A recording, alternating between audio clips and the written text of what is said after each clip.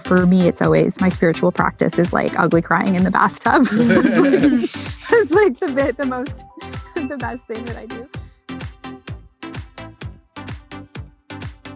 You are listening to We Are the Stigma, a show about an addict husband and alcoholic wife challenging stigmas one at a time. We'll be chatting with like-minded individuals using honesty, open-mindedness, and humor. Thanks for listening. Our episodes deal with potentially triggering topics. We are not doctors, and the opinions expressed are our own. If at any time you feel the need for support, please contact your local crisis center. For more information, visit wearethestigma.com/resources. Hey guys, you're listening to We Are the Stigma. My name is Melissa, and as always, I'm joined by my husband and co-host, Cody Kreutz. What's happening? Hi, sweetheart. I got real close on the microphone. You did get real close. That's one of the reasons I brushed my teeth. I noticed that you didn't brush your teeth, so I would appreciate if you would stop the episode. Brat. Go brush your teeth. So no, but how are you? I'm doing very well. Yeah. I'm having some allergy spells. Story of your life, man. But I'm doing great. I'm good. No complaints. Awesome. I'm well. The kids started school. Oh, dude. This last week has been like? I mean, heaven? Dude, you don't even know. I mean, when I was a stay-at-home mom to a baby 9 months old, I dreamed of those days. You were a stay-at-home dad to 3 children, so I only imagine that you dreamt of those days. I mean, I told you last night, it's only been, this is the 5th day. Yeah. And I don't know how I did it before. Yep. It's only I've adapted so much. I'm like, how did I do that? I have no clue. Yeah. And I think it was a lot of tears. Yeah. How you made it through? Yeah. Oh yeah. Tears. Of joy. No. Emotional eating. Yeah, exactly. But you probably now understand why stay-at-home moms would become alcoholics. I do. The mommy wine culture, right? Exactly. No, and you fucking get it. Yeah. But anyway, that's neither here nor there. But one of the topics we're talking about today is limiting beliefs and self-loathing. Yes. And which is just... Ooh, those are 2 big topics for us. If anybody follows any of us on social media, you'll know that this is basically what our whole lives kind of surround upon. Yeah. Just say it one more time. I couldn't figure it out. Surround us? Yeah. Sure. What we go to, our home base, what we talk about a lot. And so when this interview lined up and we're so excited, we're talking to Kyra. Evans. Yep. Kyra Evans. I followed her on social media, and then I again found her on a different social media platform on accident, or on, the universe. Synchronicity. And to me, that was just like, oh my God, okay, this girl is going to mean something in your life. Yeah. And she does. And I relate to her content, and she's a writer, which, I'm all about that. I love it so much. I love everything she does. She's kind of like one of my, Expanders. Yeah. So what's interesting too is you talk about people sometimes who I don't follow myself on, but Kyra's name kept coming up, and you kept talking about, you're like, this Kyra girl, she's so rad. Like, oh my gosh, I love her content, blah, blah. And then one day I was just like, why aren't I following her? Yeah. I literally was like, I would cause you told me about her. I was like, I was stalking her page. I'm like, why am I not following? This is so weird. So I just followed, we connected too. And I just felt the same way. She's just super laid back in her, she has such easy to digest content. And it's so in depth, but also just very, like I said, easy to read, and it makes so much sense. And so, it's all worked out really nicely. Well. So read her bio before we can stop fangirling. Yes. Fangirling. So Kyra Evans is an author, speaker, and self-empathy teacher. Her first book, The Dictionary of Limiting Beliefs, which we will definitely get into, and it's Transforming Your Inner Narrative to Manifest a Wholehearted Life. It launched in June of this past year and has quickly been adopted by spiritual seekers, coaches, and therapists as a transformational personal development tool. Kyra lives in a cabin in the woods she can correct me right when she comes on, Muskoka, Canada, with her husband and daughter. Kyra, hello. Hello. Hi. Hi, girl. Yeah. I mean, now that you know that we're obsessed with you, so I hope you feel so comfortable. Oh my gosh. I'm just soaking it all up. I'm just in the glow of everything that you've said. That's so wonderful. Thank you. No, good. I mean, it's the truth. It's the truth. And so, sorry, you told us before we start recording. Can you just pronounce where you live again? Muskoka. Muskoka. Okay. Muskoka. So did you grow up there? No. So I'm born and raised in Toronto, which is Canada's largest city. So I'm a city girl through and through, now transplanted into a little cabin in the woods. So that's been quite a time. It was a bit of a transition, relatively new still. So how long have you been there? We'll be here. How long have you been there? So it's kind of blows my mind when I say it, but we've been here for 4 years now. Wow. Yeah, we're not quitters. No. Like, we're like, even when all signs point to this may not work out, we're like, we're going to give it another shot, you know? Good for you. Yeah. So go ahead. You go ahead, sweetie. Well, go ahead, sweetie. I was just going to say, so you hear about these. I'm quitting my life and I'm going to go move into a cabin in the woods. I'm going off the grid, as that commercial says. And you probably don't have that commercial in Canada. So you're probably like, cool. It sounds good. Anyway, you hear about this. And then to actually, when you sent over your topics, and this was one of the topics, I was just like, wait, what? Yeah, so I want to talk about this. Let's just, in a nutshell or not, tell us the story about how you became to live in the cabin in the woods. Yeah, for sure. So we were living in Toronto, and like I said, I am a city girl. I'm born and raised in Toronto. I love it there. I would have happily lived there forever, but my husband and my daughter are country mice, and they were very unhappy living in the city. And so I was outnumbered, and we wound up having the discussion. You know, my husband really wanted to move, and I said, I'll move wherever, provided that we can find a really excellent school program for our daughter. So we were kind of standing in front of a map of Canada, like throwing darts. And we wound up finding a school, an outdoor private elementary school program, 2.5 hours north of where we were living at the time. So in Muskoka. And we went up to visit, and it was on like 270 acres of land. It was a summer camp in the summer and a private school outdoor program throughout the school year. They were like, you know, it's a student-led, inquiry-based curriculum. We're like a big homeschool. We're all like a big happy family. And we were like, where do I sign? Right. Yeah.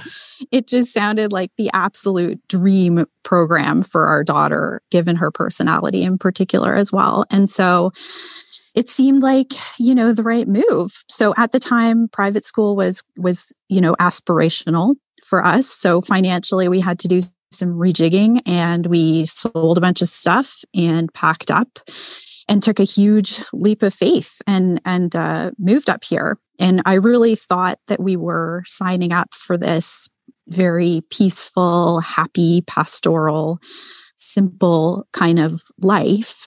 And pretty much as soon as we got boots on the ground, the wheels fell off and everything went south. Like pretty much everything that could go wrong did go wrong.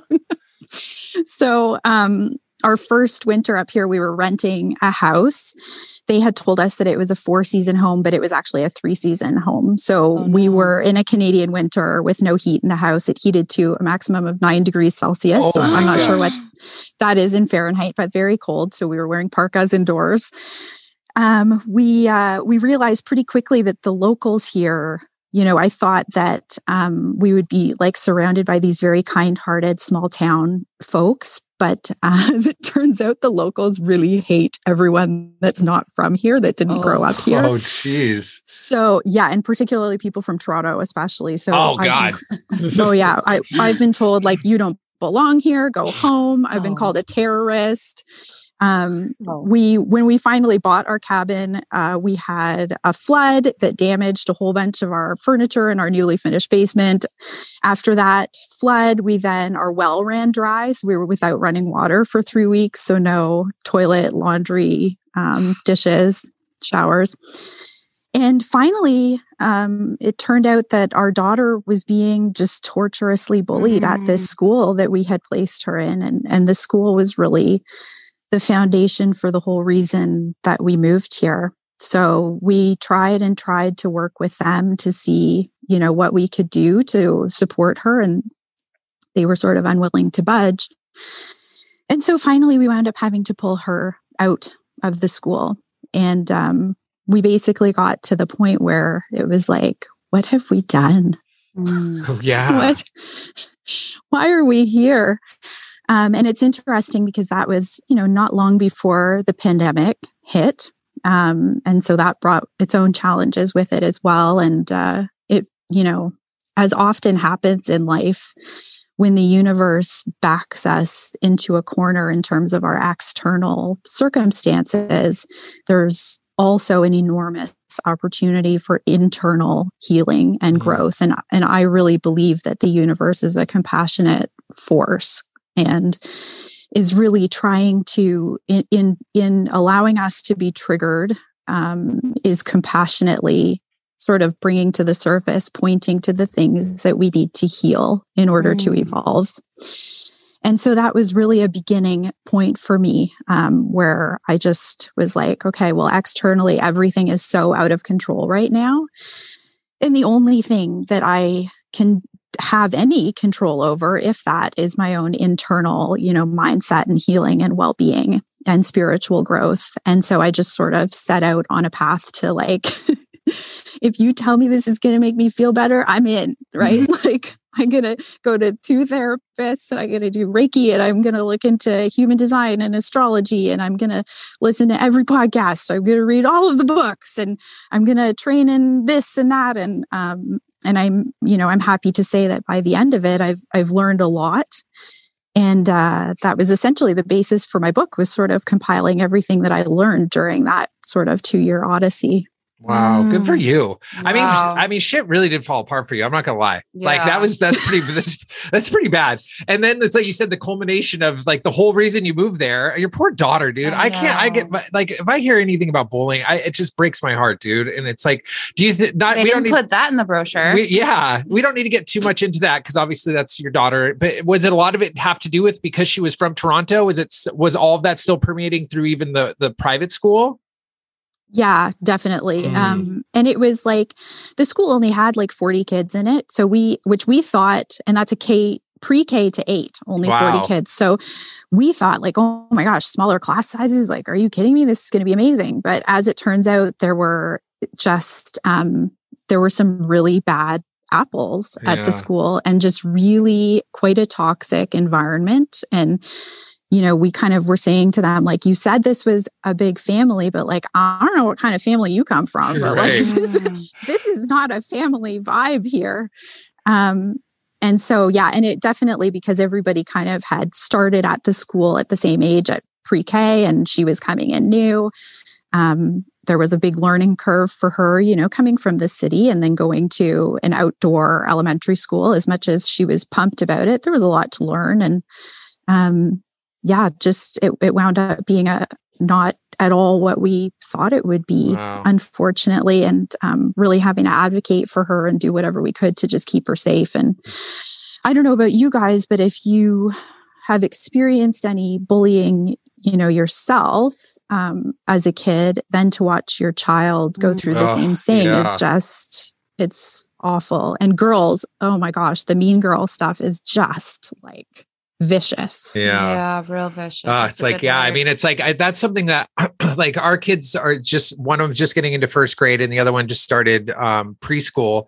And it's like, I have to like, cause I was bullied a lot when I was a kid and a lot of that stuff has really stuck with me. Like I'm still triggered by it. I still have a lot of issues around it. And so I have to prevent myself from going down that path before it even happens. Like I have so much worry about my kids being bullied that like I need to work on that, because when they do start getting bullied, I'm going to be a mess. Like I need to start like, centering myself and not future tripping. Cause then when it does happen, how can you best provide for them? Yeah, exactly. What that just goes to show that you just cannot judge a book by its cover, because you hear the school hippy dippy, lovey, which is great. I consider myself a hippy dippy, lovey person. So I'm not saying that in a bad way, but you just think, we're all one family. It's this beautiful blah, blah, blah. And then they have just this toxic culture kind of going throughout the school. And like, more than anything, I'm mad at the people who run the school for even telling you that this is a good spot, like, a good fit. Why do they want outsiders? Yeah, exactly. Like, why would they had to have known that people in Muskoka don't like people coming from Toronto. They had to know where you guys were coming from. I mean, that's so sad. So sad. Yeah. Well, and it's interesting because we did find out after the fact that we're not the first family that this has happened to. Like, people in small towns are very tight-lipped is another thing that we've learned. And that's something for me, for our whole family. I think we are not people who do well with the elephant in the room. It tends to make us a little panicky and uneasy. I think justifiably so. And small towns, coming from a big city, people talk about stuff, right? And in a small town, there's a lot of secrets and a lot of skeletons in the closet. And so when we were finally willing to start talking to people and say like, hey, this is the experience that we're having at this school. Like, what do you know about this place? Then there were other people in the town who were saying, oh, you should talk to so-and-so. Same thing happened to them. Wow. So what, like a movie? Yeah, I keep thinking of The Hills Have eyes, even though it's not like that at all. Like a horror movie. Like it's just like you come into this and you think it's going to be beautiful, and then I haven't actually seen that movie. So that's a crazy movie. But you think of anything. Cabin in the Woods. That was my first fear, was murder. So to hear you not talk about murder, but to talk about this just a deep personal pain. I don't know. I mean, murder of the soul, kind of. So how is it now? I mean, are I assume, your daughter goes to school, or you homeschool her, and then have you been able to kind of immerse yourself into the small town, like make friends, or are you guys still kind of outcasts, if you don't mind asking? Yeah. So a little bit of column A, a little bit of column B, I would say. It's interesting because the small town mentality is very much like, we are in this club and we don't want you in our club. And once we sort of understood what the club was, we were like, fuck, we don't want to be in your club, dude. Like, we don't like you. So but it was at some point, sort of right around the time when things started to unravel, I really started seeking out, first of all, we found a theater program for our daughter, and drama nerds, theater kids tend to be all the same, very much have an experience of bullying and tend to be a kinder crowd. And so that's been really helpful for her. I connected with our local paper, has a feminist columnist and an LGBTQ plus columnist. So, which is, I mean, the vitriol that they deal with on a regular basis is just unbelievable. But having connected with them and the local women's march, we wound up meeting a number of like-minded people. I wouldn't say a number, I would say a small handful of like-minded people.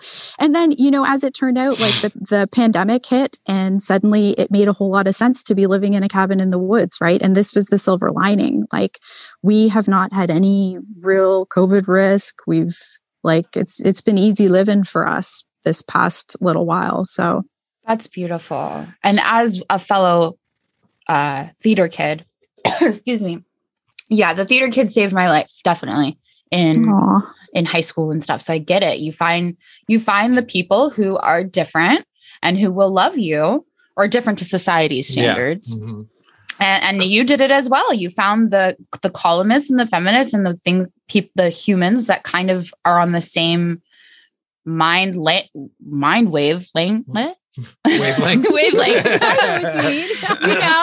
And so I think that's beautiful. I think that's a whole lot of silver linings. So I have a question. I have two questions. One is, have you always been spiritual? Is that something that's always been a part of you, or is it something that basically, when did that start? And then also let's talk about hold on just one sec. Let's talk about how you had, you said you went on this inward journey for like 2 years, and it led to, looking at limiting beliefs and self-loathing. I really want to start diving into those topics too. Yeah, absolutely. So I have a relatively interesting story spiritually, which is that my parents are hippie musicians. And there was no God in the house until I was about 8, at which point they became super right-wing, born-again believers. So it went from 0 to 100. Wow. And right in time for my adolescence, which is a really special time. Perfect timing. It was really fun. Lots of talk about virginity, of course, being a woman, and your worth being pretty much wrapped up in that. And then, as I sort of fizzled, I would say, in my parents' life, fizzled out. It's hard to maintain that level of, fundamentalism for too long. And as I became an adult myself and really started to examine my beliefs, I very much left that school of thought behind, was not at all spiritual for a number of years. And then I think around maybe 2010, I started hearing about manifestation and about The Secret and reading more, the 7 spiritual laws of success, lots of Deepak. My husband and I, one of our first dates that we ever went on, he took me to go see Deepak speak, which was just like completely blew my mind. And that really set me on a path towards a type of spirituality that worked for me, borrowing from a number of different teachers and, schools of thought. So I think that in a way, the early fundamentalism sort of opened my mind or readied my palate to accept the idea that there is something beyond what we experience in the 3D. And in the fight to sort of leave that fundamentalism behind, because it is difficult to remove yourself from that closed-minded sort of thinking, that then set me up to be think critically and to really hold my spiritual beliefs closely and to really ask myself, what do I believe, and make sure that it makes sense to me rather than just ascribing to something that someone else is telling me is legit. And so with that journey, it took you, obviously it was really central for you when you were in your cabin and you were having, to really go inward. What was it about going inward that made you kind of identify, how to soothe self-loathing, limiting beliefs? Was that just a natural flow into, writing the book and, figuring out how to heal your inner critic, all of that? Yeah. So right around the time, same thing, when everything was really falling apart, I was still the only sort of spiritual rhetoric really that I had heard about in terms of manifestation was still like The Secret and that kind of thing. And I kind of was still wrapped up in this traditional law of attraction stuff where I was like, if I can just get my external circumstances dialed in, I'll feel way better. So I signed up for an online manifestation class, and it was talking about the quantum physics of manifestation. Lots of super interesting information there.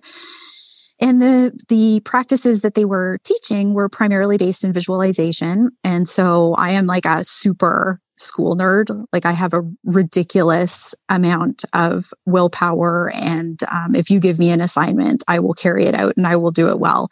So I was doing everything that they had told me. And I noticed as I was practicing this visualization technique, I would like get into the zone. I would picture this situation that I was manifesting.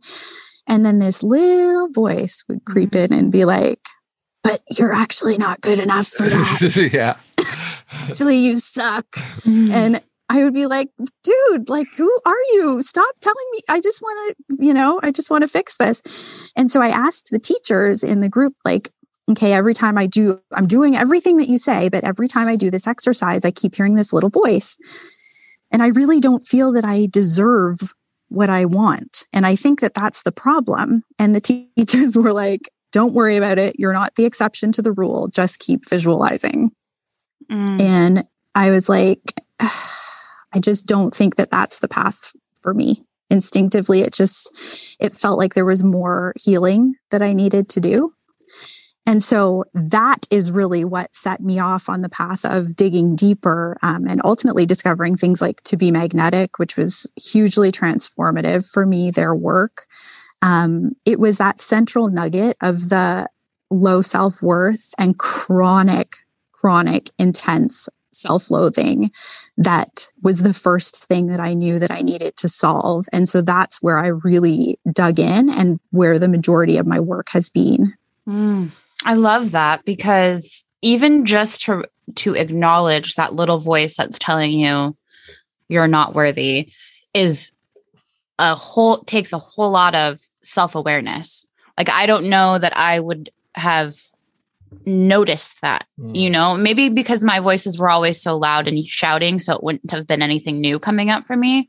But I love that. And I love that, despite the teachers telling you it's okay, that'll go away, you still were like, no, you still continue to see. It's a block. Yeah. This is a block. I love it. And so in diving into that work, what are some ways, do you have any questions? No, what are some ways that you have learned to soothe self-loathing and to heal your inner critic, which I know there's just bags and bags to unpack there, but I'm all ears on this, by the way. So,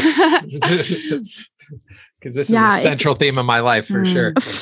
Right. Yeah. And I think, especially so for anyone who has been bullied and does, consider themselves to be different in any way. I am like a super introvert and a highly sensitive person, and just excessively socially awkward. So I have plenty of stuff to loathe myself about. So I had like lots of material that would go over and over in my mind. Right. I think that what's important to know that, first of all, I'm really somebody who believes that we can't create a solution until we fully understand the problem. And I know that it goes against a lot of what we've been taught in terms of certainly manifestation stuff. The Think Positive school of thought would say like, no, understanding the problem is focusing on the problem. You'll create more problems. And I just really don't believe that that's the case. Maybe it is for some people, but for me, I really need to understand the mechanism of what's happening here before I can dive in and heal it. So self-loathing, in my opinion, is something that we do as a self-protective mechanism, which sounds counterintuitive, but I think that generally this is something that happens for people who grew up with caregivers who were maybe excessively critical, nitpicky. Certainly adult children of alcoholics, this is a big thing because you're sort of always on edge, waiting to see what the mood is going to be. Highly sensitive people, again, even if you grew up in a really excellent, household situation, if you're highly sensitive, you're going to pick up on any little nuance of distance or disapproval from people. And that's painful, right? Because when we're kids, we just want love and acceptance for who we authentically are. And when we don't receive that, we start to turn inward and try to figure out what's wrong with us before other people can. And I think that that's ultimately the genesis of where the self-loathing begins. So it's helpful to know that A, it is a protective mechanism, and B, it's just a habit that we learned. It's not who we are. And that was a big thing for me because I just thought that I was a person who was very critical and very hard on myself, and that was just being a thinking human, Yeah. And I've realized that that's not the case. And it is actually something that you can unlearn, so to speak. The other thing that's interesting to me as well is that there's sort of our brain works in like a 5-step process. So the first thing is that it picks up on cues from our environment and our emotions and our physicality and tries to interpret what they mean. And the second step is that it helps to create a map of how to fulfill the need. And then from there, it works on how do we generate the energy to get to where we need to go. The fourth step is that it identifies opportunities and potential dangers. And the fifth is that it's flexible enough to pivot according to new information. And so the system that I've developed, the practice that I developed to heal self-loathing for myself and that I now teach to people, which I call self-empathy, follows that 5-step process and really starts the work in at the first stage, because I think that's where it all goes wrong.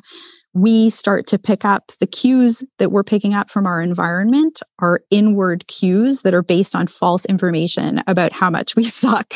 And then we create maps leading us to places where we shouldn't actually be going. And everything goes haywire from there. Wow. That's crazy. Yeah. And so, because it's so true. Yeah. I'm just like, I know my brain's like putting it all together. Yeah, me too. So can you give an example of, so let's say like one of the things, if I self-loathing for me, I when I started getting older, it was generally, especially like a lot of mine really kicked in. Well, I shouldn't say that, but a lot kicked in after my addictions took me to places that I didn't want to go.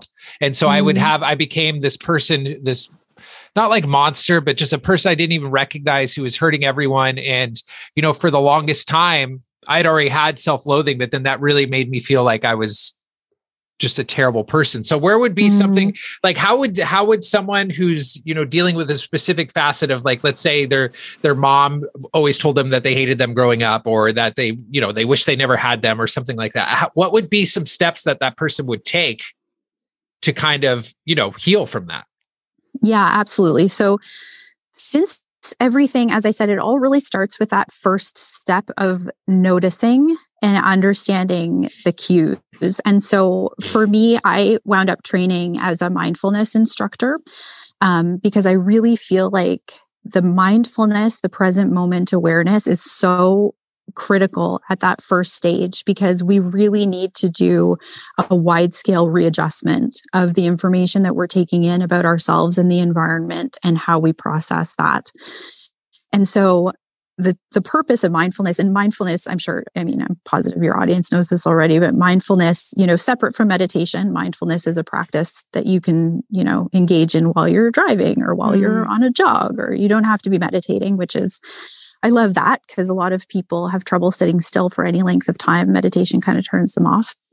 But the purpose of mindfulness is threefold. So the first is sensory clarity, which is really important for this, understanding what it is that you're experiencing at any given moment and how that shows up in your body. The second is focus power, concentration power. So being able to choose what you're focusing on and thinking about, and being able to sustain that for any length of time. And then the third is equanimity. So being able to just approach your life kind of with an open palm and not resist the bad things or cling to the good ones. And so the practice of mindfulness is so important at the first stage of this process, because it's the awareness of the thoughts that you're thinking and the emotions that you have that we need to be really understanding in order to adjust them. So if someone if someone is aware enough to be saying, I know I struggle with self-loathing, I can trace it back to the fact that my mom used to tell me she wished I'd never been born. The good news is you're doing awesome already, because there are so many people who are not even aware of those two things. So it really begins with an awareness of what is taking place. And the mindfulness as well with equanimity. I'm a big believer in curiosity as a foundational spiritual tool. And so if we can get curious about our experience, we create a little bit of distance in which we can examine what is taking place inside of our mind and be more of an observer. That's really the crux of self-empathy that I teach, because the empathy implies an other. The trouble with self-loathing is that we're so close to ourselves that we find it really difficult to be compassionate to ourselves. There's no distance, right? It's like a bare knuckle fist fight inside our mind. So if we can learn to create that distance through curiosity and learn to view ourselves as a loved one to whom we can extend forgiveness and compassion, that's where that process really begins. Love it. Wow. It's, and it's true. It's like, it's so interesting for me to think about how many millions upon millions of people, it's like, I don't want to say it's tragic, but it's heartbreaking, who just never get that awareness to trying to start to heal themselves. They just live their whole lives without any type of resources and people talking in their ear, letting them know about this. It's of course, all of this information is becoming so much more accessible, and there's a lot more, of course, every year more people are teaching it and practicing it and that type of stuff. But still, it's just to have so little awareness, or to not have awareness of why you are the way you are. I mean, I didn't have, for the longest time, I mean, up until really recently, I had no idea that I even had limiting beliefs. I had, I mean, I knew I hated myself, but I also didn't know I had a choice not to, and so it goes back to what we were talking about a little bit earlier, is that it just becomes who you are. Like, for example, I consider myself a forgetful person. Therefore, I'm always going to forget stuff because it's part of my identity. And so self-loathing, self-hate was just who I was. It was just my identity. Right. Yeah, and it was you're your so identity. Identified with your thoughts, right? The beautiful thing about the process of limiting beliefs and changing them and all of this is that it really has to start with is a willingness to be like, I don't want to feel like this anymore. You don't have to know why. You don't have to call them self-limiting beliefs. You don't have to call it self-loathing. You just have to say, I don't want to feel like this anymore. And then that's when this discovery the potential can is start. There. Yeah. And I love what you said about like curiosity, because that is just such a beautiful way to put the basis of spirituality, especially with you, Kyra. I can tell that first of all, I could tell you've done your work, because when you speak, I'm like, I just need to read what she's saying, because it's just so, you just know what you're talking about. And I can really feel that. And I feel that passion come through. But you said that your whole spiritual practice is kind of pieces put together. And I imagine that's because you've remained curious. You've allowed yourself to explore these different facets of spirituality. And it reminded me a lot of Cody, because there are some times when I'm like, well, maybe like Oracle decks, or, maybe, like astrology, that kind of stuff. And if you're curious enough just to be like, I'm just going to peek under this and see what it does with an open mind, right? The possibility. Yeah. And so having curiosity and as a part of your spirituality is just such a beautiful way to really look at the whole process. So I just wanted to say that. It's kind of off topic, but I just loved it so much. I love that. It's very true. And I think I do owe that, honestly, to the sort of fundamentalist early years of my life, because it's very much when you're in that kind of a situation, it's like, if you even consider anything else, you're going straight to hell.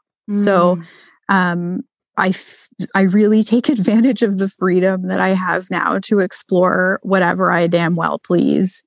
And it makes it really exciting. And that's where the passion comes from, right? Because I feel like there's nothing holding me back anymore. And exactly as you said, like things like whether it's astrology or it's human design or whatever, like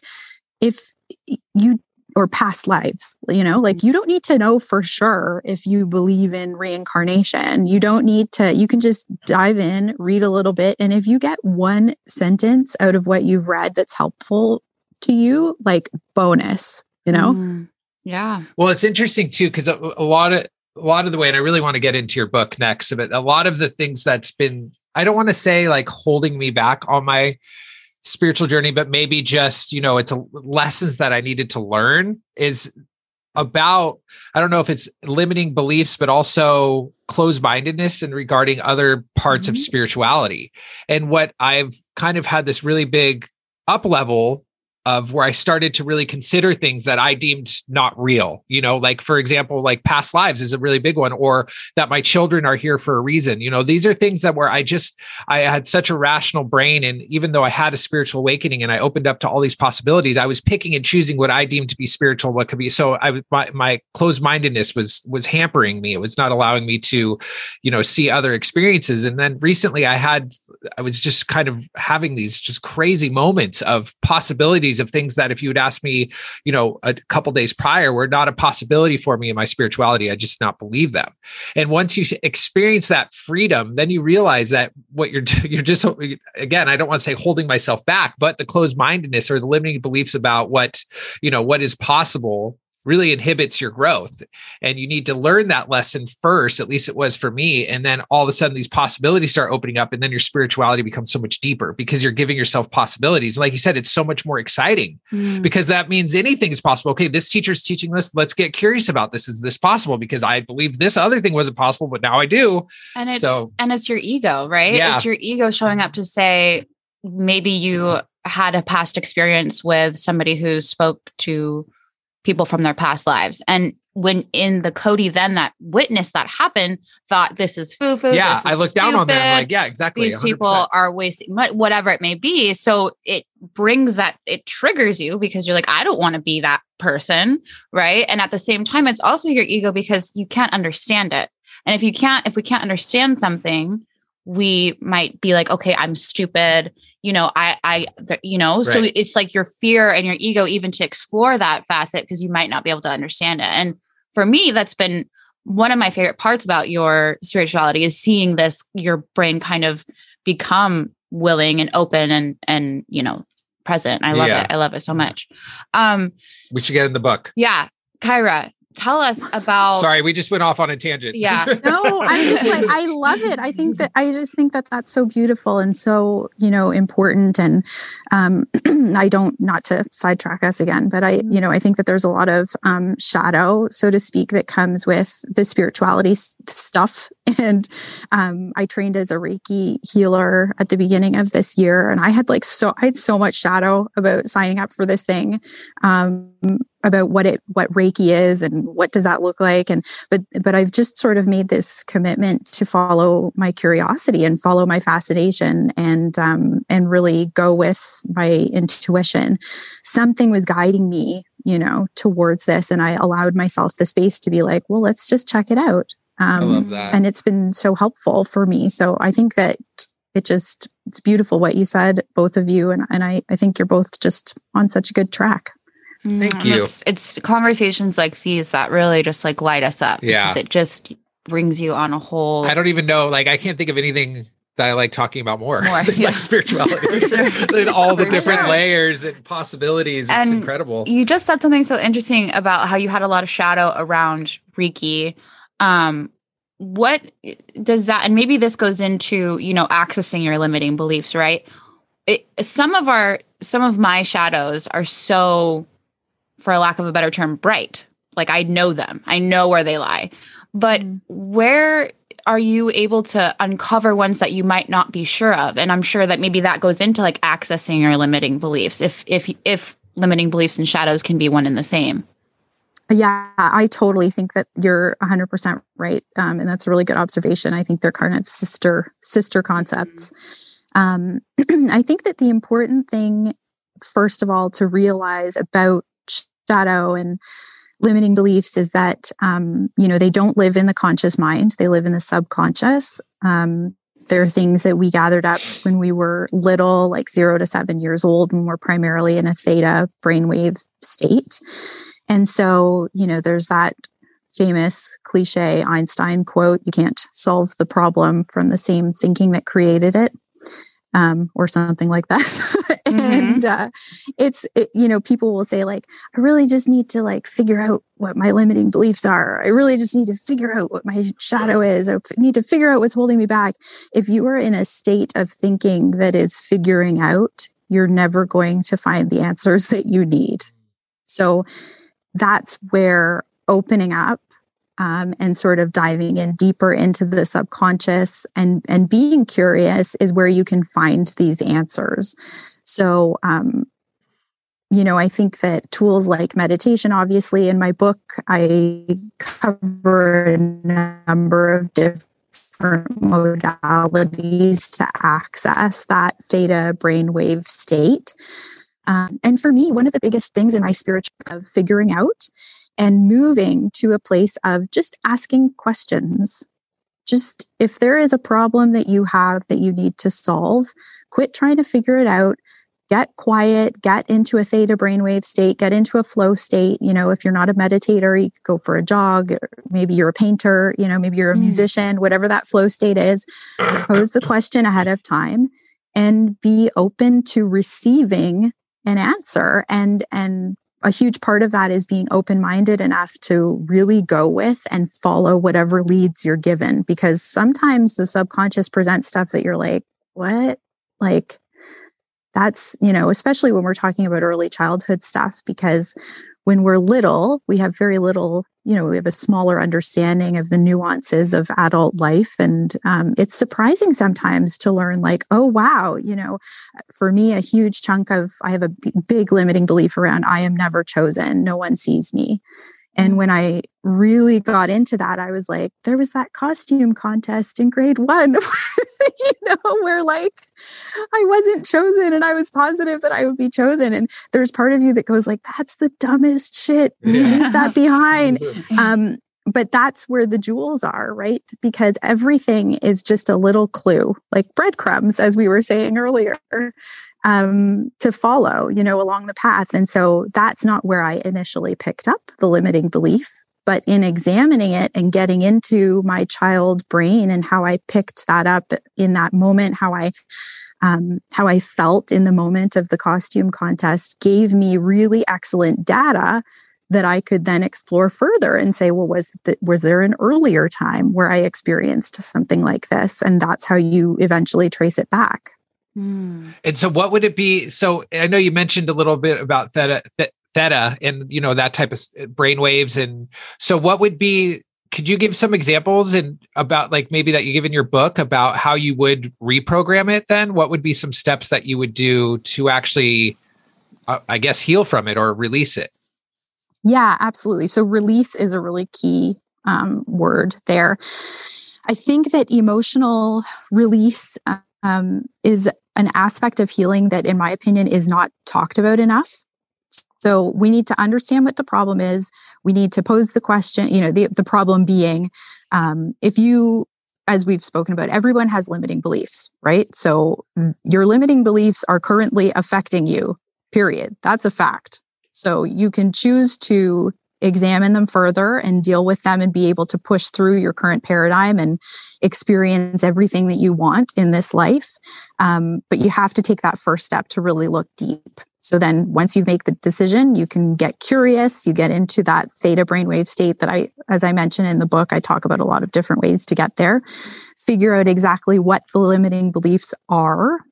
Sometimes they're different than what you might think. The limiting belief is one thing, and you get in there and peel back a couple layers of the onion and realize that it's really another that's at the root.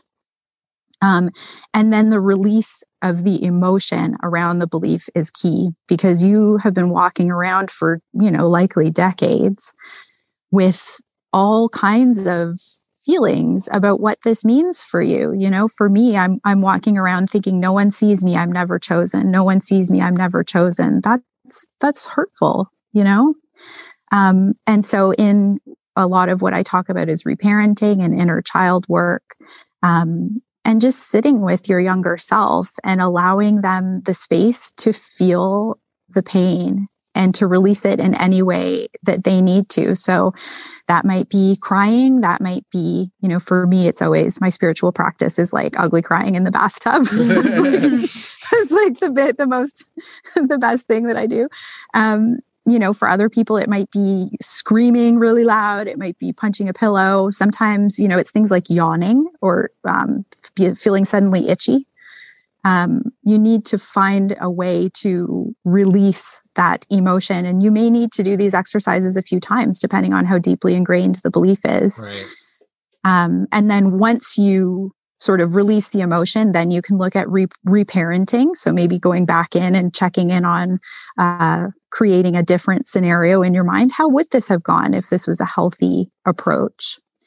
Once you've done all of that work, and you feel the emotional charge has been released around the belief, only then should you start using things like affirmations and that kind of thing. Mm-hmm. Otherwise, you'll just be saying like, I'm always chosen 100 times and like nothing will happen from it. Right. Yeah. And I think you're totally right. Like the reprogramming part, I think is not avoided, but it isn't talked about as much as accessing them and the end result, which is, like you said, affirmations or whatnot, because it's kind of the scariest part, maybe because it's so it takes so much power in ourselves, and a lot of people might not feel they have that power. Yeah. Right. And so, which in itself would be a limiting belief. But so, it's almost like when people are afraid to manifest because they don't want to not manifest it and then not believe that it works, And so it's one of those things that, it can take time and, trial and error and doing it over and over again. But I agree with you. It's not that talked about. And I remember, I did a reparenting in To Be Magnetic. And I mean, that shit broke me open in a matter of 5 minutes. And so it's just so crazy the power that our mind has when we're willing and curious and ready to do the work. It's just crazy. And there's so much sorry to interrupt. I was just gonna say I think it's the part, like, because when I hear this talking about it, I realize, and I know that there's still a lot of reparenting that I would need to do. But it honestly is the part that scares me is the confrontation of the part that scares me. It's like, I sit there and I think about, like, of course, that's where the healing and the freedom is, but it is true. It's like a limiting belief about that. You're thinking, I don't think I could do that, but really you can, of course, because on the other side, and you just can do it. On the other side is where the healing occurs. But it is just an interesting thing to think about, because with my limiting beliefs, like, the concept is what figuring out the concept is what made me have a spiritual awakening. Yeah. And so when I figured that out, I was just like, oh, I just know limiting beliefs, but they don't just, obviously, like Kyra was saying, they don't just disappear from a few affirmations. Right. And so that's where the struggle has come back for me, or the growth has come back, realizing that moment happened, but all of that deep subconscious embedded belief, self-limiting beliefs and all that stuff is still hasn't gone anywhere. Yeah. And to reprogram it, which is, like we've talked about, the scariest part. So we have a question for you. What is HSP? Highly sensitive people. Oh, how did you know that? Because I just know. Oh, I pointed at it and you said, oh, I thought you were talking about other things on here. I pointed at it and he kind of gave me like, I don't know. I thought you were talking about topics. Oh, okay. So Melissa has a question for you. So we don't have any more questions. So highly sensitive people lose trust in ourselves. And I think this is a really cool topic. And, I know we're getting towards the end of the conversation, but we have a very sensitive son. And I would say that Cody himself is a highly sensitive person. So why highly sensitive people lose trust in themselves and how to gain it back. I love that. Yeah, absolutely. So highly sensitive people, obviously a big part of it is just like having big feelings and feeling things very strongly. But it's a set of traits associated to how people's brains are built and how we take in information. So highly sensitive people just naturally take in a greater amount of stimuli than sort of a neurotypical brain. So we are the children who, things are really loud for us, or things are really bright for us, or we're very particular about how our clothing feels.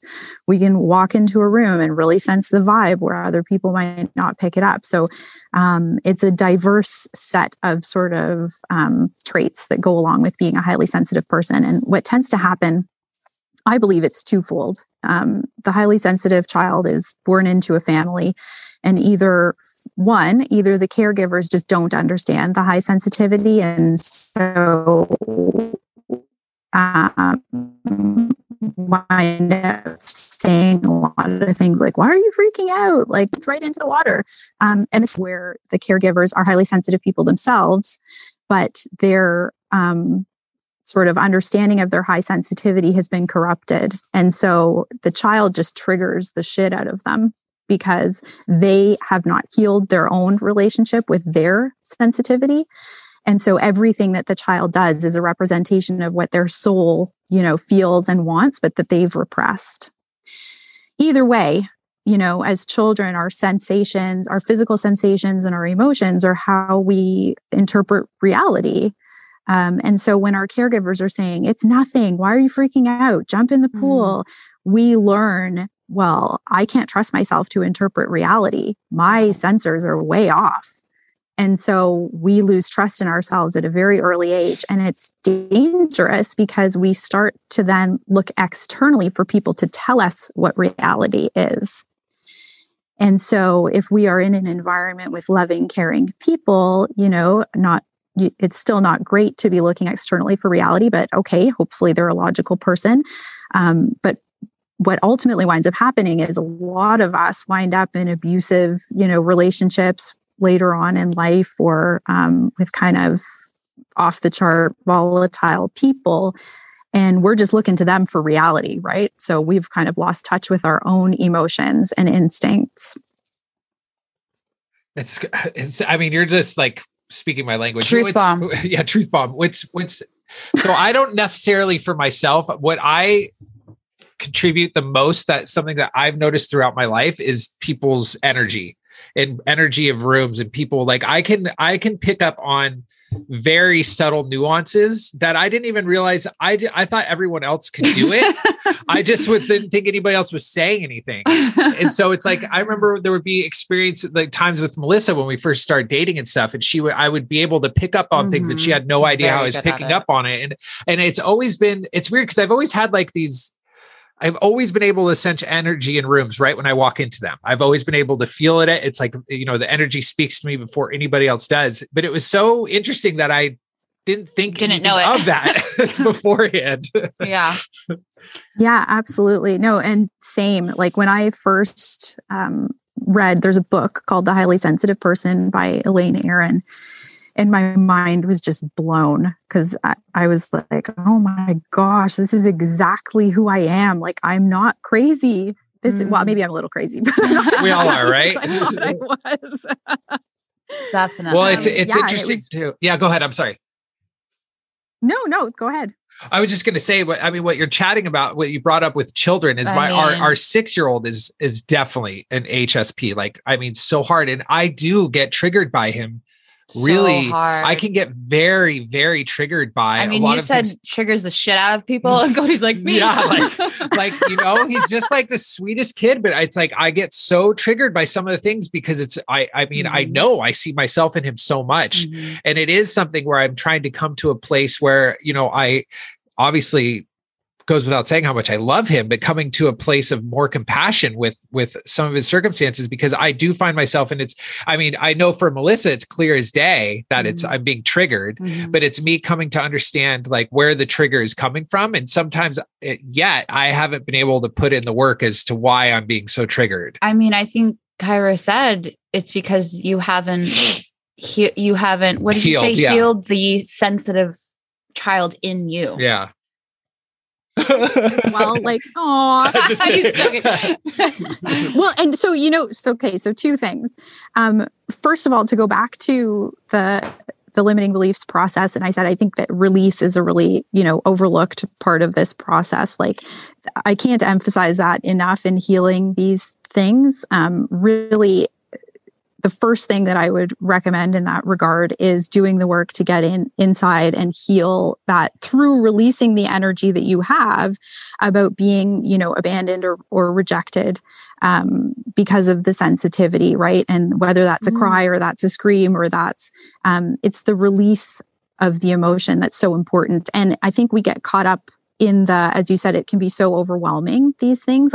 Like, oh, how am I going to heal this thing? I got to figure out what my belief is around it. And I got to blah, blah, blah. If all that you do is look at this as a physical process, like you have a poison in you that needs to be drained. So just go in and drain it. We don't need to overcomplicate this. So to heal that triggering around the sensitivity would be to release the sadness or the hurt that you have around that from early childhood. And the second thing that's important to point out is that I think that it's much harder for highly sensitive men, to be honest, because women are, this is like the sole bonus of being a woman in this society. Yeah. Is that it's okay for women to cry and to be sensitive and to be like, quote unquote, high maintenance. And like, it's sort of a feather in our cap in a way. And for men, it's not that way. And so there's a lot of shame around it. And shame is just such a horrific thing to be carrying around. And all of us have it, right? That was one of the biggest things that I've had to deal with is releasing shame. But so all that to say It's not easy, I think, being a highly sensitive male. And it's wonderful, though, that you guys are so evolved and conscious and supportive of your son so that he doesn't wind up with that same wound. Right.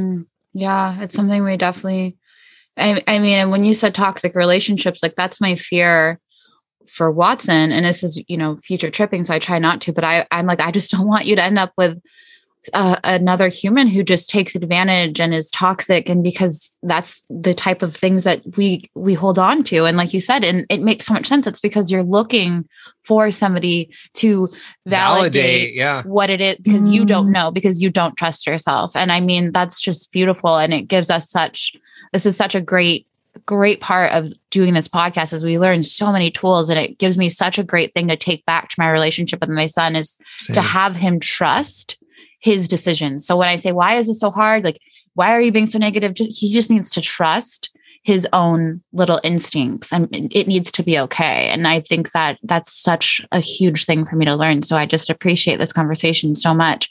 Well, and my daughter is a highly sensitive person as well, and she's 12. And so we've dealt with this throughout her, early childhood. And not that you're asking for advice on this. No, please. But, yeah.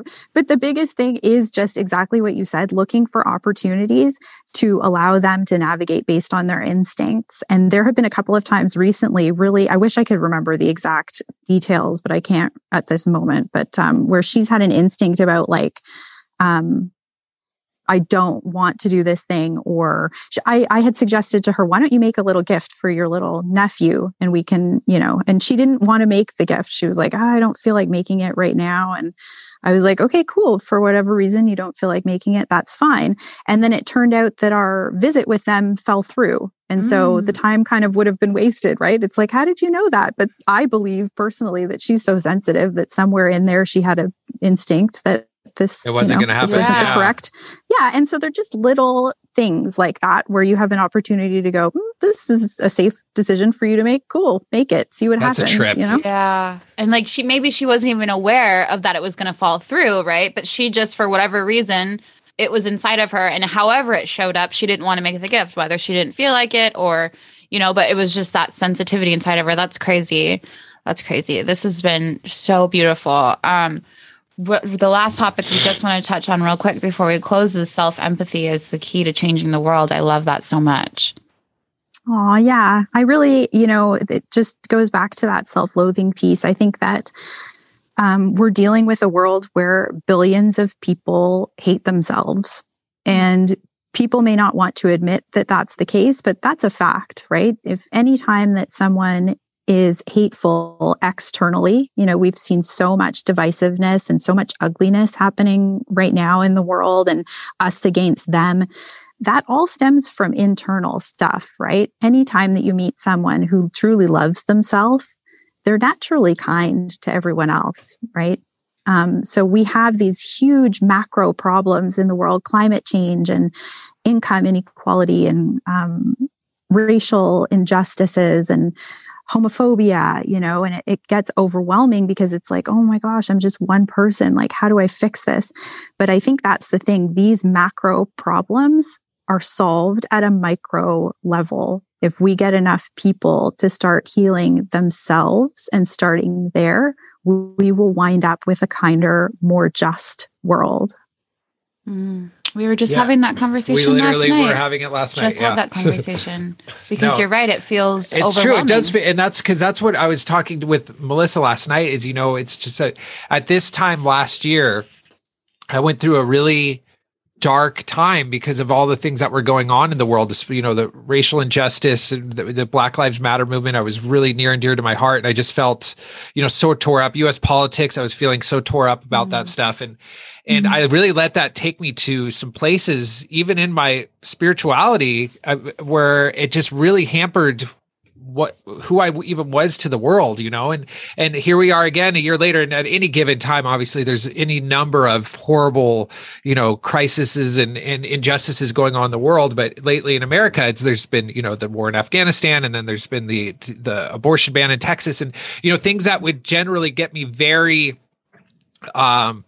down And don't get me wrong, of course, I will advocate for things that I believe, but at the same point, I do understand now that me getting down in the dumps and wallowing in it is not going to be the answer to solving any problems. It is going to be, like you said, on a micro level of the people who are going to still rise up during these terrible times and spread, messages of hope and connecting with other people so that they have hope as well.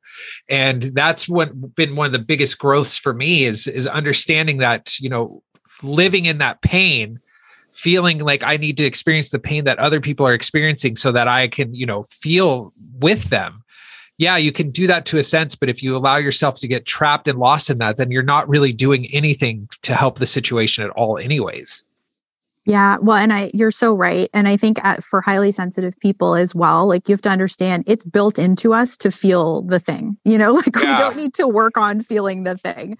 We know, I knew a couple weeks before the Afghanistan, eruption. And I'm not suggesting that I'm like psychic or whatever, but we tend to feel things like suddenly anxious. All my girlfriends were texting me like, I feel really anxious right now and I don't know why. And so to say that we need to really dive into that and feel the pain, we don't need to do any more work in that regard because we're already there, right? Yeah. The thing that we need to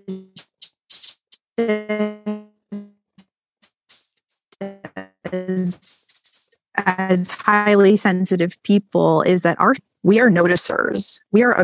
And so if we allow care and to recognize when we need a break and to grant ourselves some kindness and compassion, we can go back to it and observe the dynamics that are happening. And then particularly for you guys, you're podcasters, you're creating social media content, you're going to be that much more equipped to notice the dynamics of what's taking place and communicate that into the world in a way that's beneficial for people to understand what's happening. Right. Because not everybody has that capacity, right? Right.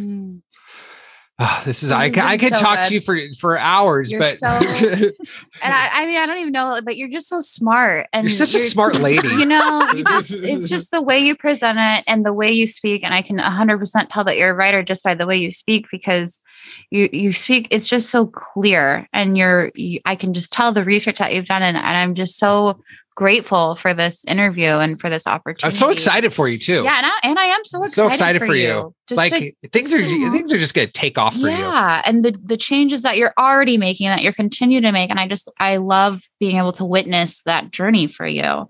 And before we close out, kind. Well, I mean it from the bottom of my heart. First, before we ask the question, I just can you just tell the listeners, what the title of your book is, where they can find it, and just any of the handles that you want to share before we ask you the last question? Yeah, absolutely. And just thank you again for your kind words. That means so much to me. And as you mentioned at the beginning, like same, when I first connected with you guys, I just felt like, oh, these are kindred spirits. So it's just nice to have that proven, Yeah, for sure. So my book is called The Dictionary of Limiting Beliefs, Transforming Your Inner Narrative to Manifest a Wholehearted Life. It is a reference manual, hence why it's called the dictionary. So there's a beginning part that tells you about the modalities, and then you can go through and find specific limiting beliefs that are meaningful to you and learn how to reprogram those. So you can go to kyraevans.com/dictionary to purchase the book. You can also book sessions with me one-on-one or corporate sessions through my website. And then I deliver pretty much daily content on Instagram at Kyra_Evans_writer. And also everyone needs to be on the lookout. We are going to be partnering up for a giveaway on her book. So watch our Instagrams to get more information on that. We're all very excited to get that book into someone's hands. Absolutely. Or ebook. Is it ebook or it's an ebook, right? It's an ebook. Yeah, it's just a PDF. So you'll get get that Kindle ebook in your hands. Yeah. You can open it in the Books app. Yep. So the last question that we always go back. I mean, is there anything else that you feel like we haven't touched on, or any other places you'd like to speak? No, this was fantastic. You guys are just wonderful to chat with. Too. It's been so great. But we always end the show by asking if you could go back and tell yourself, or anyone who's struggling something, what would that be?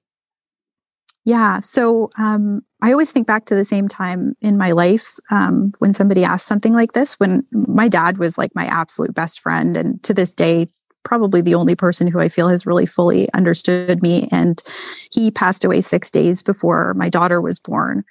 And she wound up being a super colicky baby and not sleeping. And so I was like a brand new mom, no sleep, and just dealing with this crushing grief. And because I am like the strong one and the together one and the smart one, everyone in my family was kind of like, Kyra will figure it out. And so I was living away from family and friends across the country and very much alone, and just kind of went, I guess I got to figure it out. And I muscled through. And I really wish that I could go back to that time and just say to myself, like, you are doing an awesome job staying strong and muscling through, but you have to allow yourself the space to fall apart sometimes as well. I think that that's, it's underrated. People really praise strength, but that going back to that release that I was talking about, I think I could have avoided a lot of later heartache had I just really processed what was happening at the time. And that's what I would say to anyone else as well. If you're going through something really horrific right now, I understand you have responsibilities, but you don't need to be the strong one all the time. Give yourself the space to feel what you're going through. To process. Yeah, Absolutely. It's beautiful. So beautiful. Well, thank you so much for taking your time out of your day or night, whatever it is there. Thank you. We just appreciate this so much, and we will be connecting with you. And yeah, like I said, we're just so excited to continue to watch you. Not creepily. Yeah, we're going to go to your cabin. We're going to look in the woods. We're going to... Speaking of murder. Yeah, exactly. Like total horror stories stare at you. So look out for that. Thank you so much, Kyra. Thank you so much. Have a great rest of your day. Oh, thank you. Take care. We'll chat too. soon. Bye. Bye.